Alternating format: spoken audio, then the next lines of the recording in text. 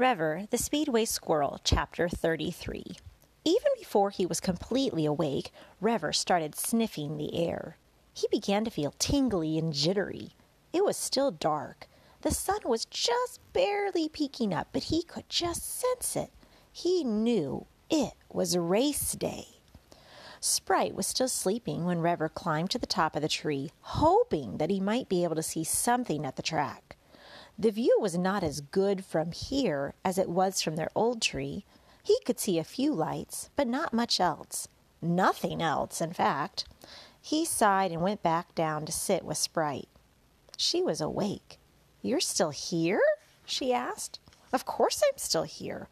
Where else would I be?" "What do you mean, where else?" "The track, of course." "I can't go back there." "Don't be silly. Why not?" "Well, I can't leave you, for one," Revver said. "And two, I don't have any place there." "Revver, of course you can leave me. I'm fine. And you do have a place there, with Bill and the team. It's what you've always wanted." "You need me." Sprite let out a big laugh. "Not," she said. "Oh, right. What about yesterday?" Sprite rolled her eyes. "Okay, well, I'm pretty sure that won't happen again." "Sprite, I'm serious," Revver insisted. "Little brother, I will be just fine. I promise you." For some reason, little brother didn't bother him this time. "Am I right?" "I guess," he admitted. He knew his sister. He somehow just knew she would be okay. He knew Sprite better than anyone. She was a lot stronger than she looked. "Plus, you have to go. It's your dream. You can't give up your dream. You just can't." "It's not really my dream." "Stop it, Revver. I saw you after you went for the ride in the car and at the track with the human, Bill." "You saw me?" "Of course." Silence. "But you know what I really saw, Revver? I saw you happy.